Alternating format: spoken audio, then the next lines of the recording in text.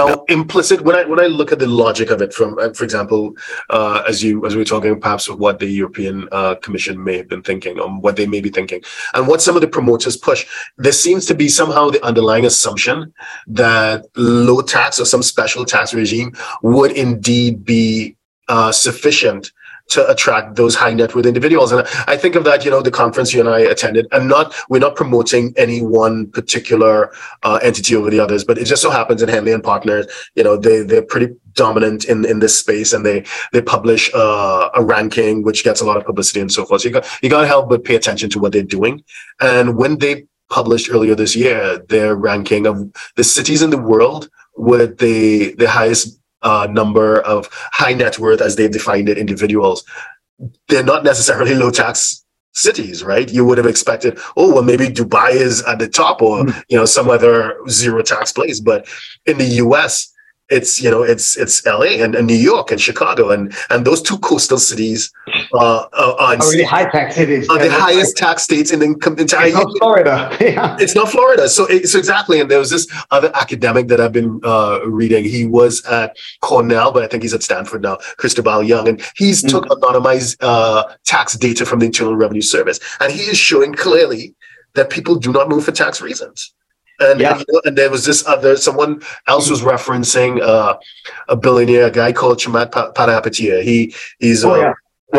I've heard of him. Yeah, you know who he is, and he was also making the point. You know what? Tax, just ignore that. It's a non-factor in your decision, because when you move to a particular city or a particular state or jurisdiction, you do that with so many non-tax factors in mind. What are the capital markets like? What is the ecosystem? What is the networking like? And things like that. Who can factors that, because when you're playing with your wealth, you can try to increase revenue, or you're trying to reduce costs, and the highest cost for many business owners, investors, will be tax. So I get that, but there's only so much you can do with tax. Whereas if you focus on revenue, it's infinite, right? If you can scale your business, if you get it in the right ecosystem, that's amazing. So to me, it seems to be misplaced even to just focus so much on taxation as this key factor in, allowing how many high net worth people to move from point A to point B, point A to point B. What are your thoughts on that?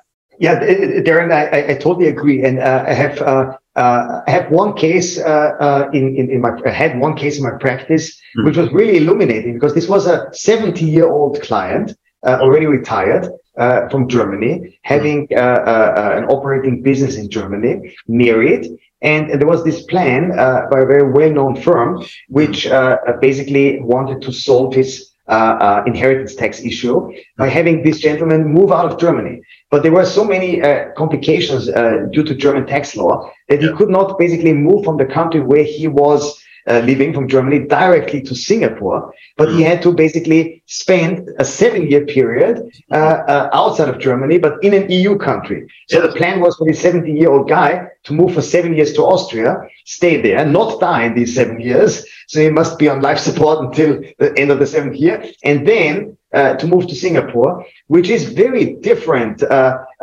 climatically from Germany. Germany, Austria, it's very close. Yeah? So it is a similar culture, similar climate, a similar food, similar lifestyle. And Singapore, on the other hand, is like, it's humid. It is very fast moving. It's not like a German city. Yeah?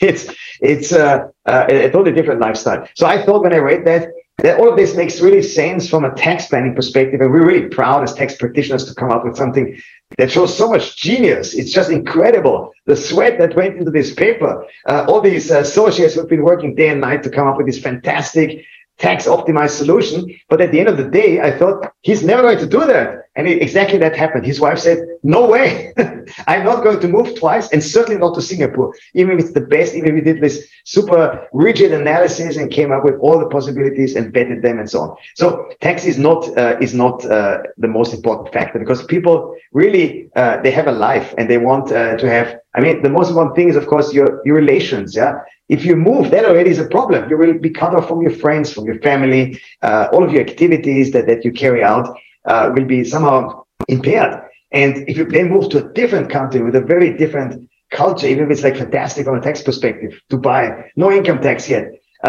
you really have to weigh that. So So I think also that you said people going to LA or to New York, like these beacons of high taxes in the US. So the thing is that just it is not always the case that if you move to a high tax jurisdiction, that it means that you're going to pay a high amount of tax. You can do a bit of pre-immigration planning. You might you might shelter income into a structure which is non-transparent, not looked through, and then do not pay out anything while you're there. So they're always, same is true for Austria. It's basically not like the super efficient jurisdictions, not Dubai or Singapore, or I don't know, some other country with a special regime. But there are some things you can do. And if people, call us on time and not like I'm coming here tomorrow, then we can fix things. Then we can sort of set things up. We might incorporate a Liechtenstein foundation for the client to put in his income generating assets, I don't know, his portfolio, whatever, and sort of shelter that. Yeah? There will be no income tax consequences for him while he's living in Austria. We might take a look at should he move out again. We'll try to reduce the impact of exit taxation. We have a few benefits. We have no inheritance tax, for example, no gift tax.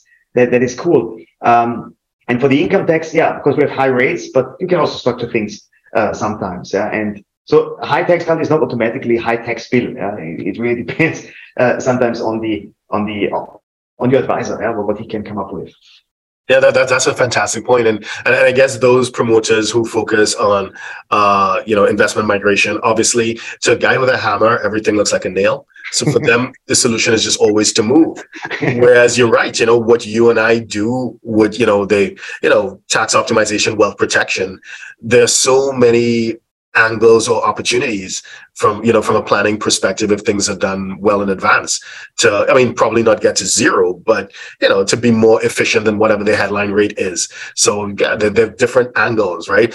So if you're a 6, 7, or 8-figure investor, entrepreneur, or business owner who needs a tailor-made solution from a qualified team of professionals, we can help you achieve the international lifestyle, the freedom, and even the tax savings you're looking for.